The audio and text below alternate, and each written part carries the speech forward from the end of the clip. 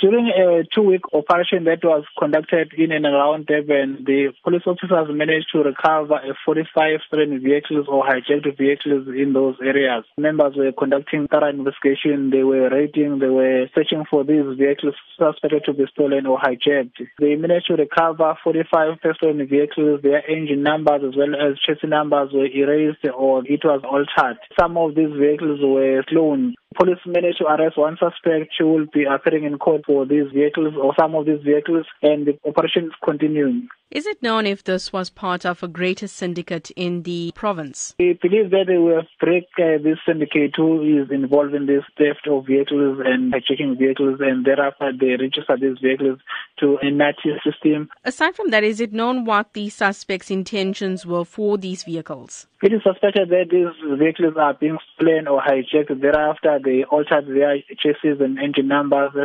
From there, they will resell them or they'll use it for other purposes. Lieutenant, what led you all to this discovery? Through our crime intelligence, we then conducted this operation that led to the recovery of these vehicles in different areas in Durban and the surroundings. Talk to us about the process now in terms of returning these stolen and hijacked vehicles to their rightful owners. We appeal to the rightful owners or anyone whose vehicle was hijacked or stolen that you must also go to our police pound at prospecting near Isipingo so that they can go and see whether they can identify their vehicles. They can go during office hours and check those vehicles that are kept there in the police pound. In terms of consumers purchasing stolen and hijacked vehicles, firstly, tell us how dangerous this is, and then what could be the circumstances if motorists are found driving a stolen vehicle? We are appealing to the members of the community that they must not buy stolen goods or they must not buy suspected stolen vehicles, because if the police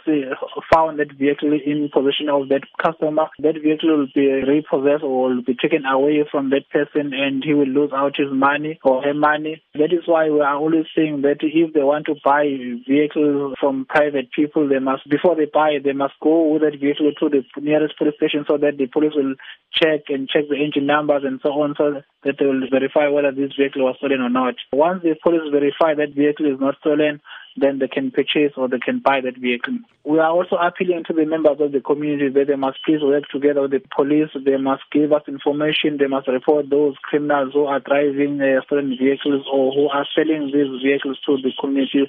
That they must please give us information so that those people will be arrested and the vehicles will be recovered.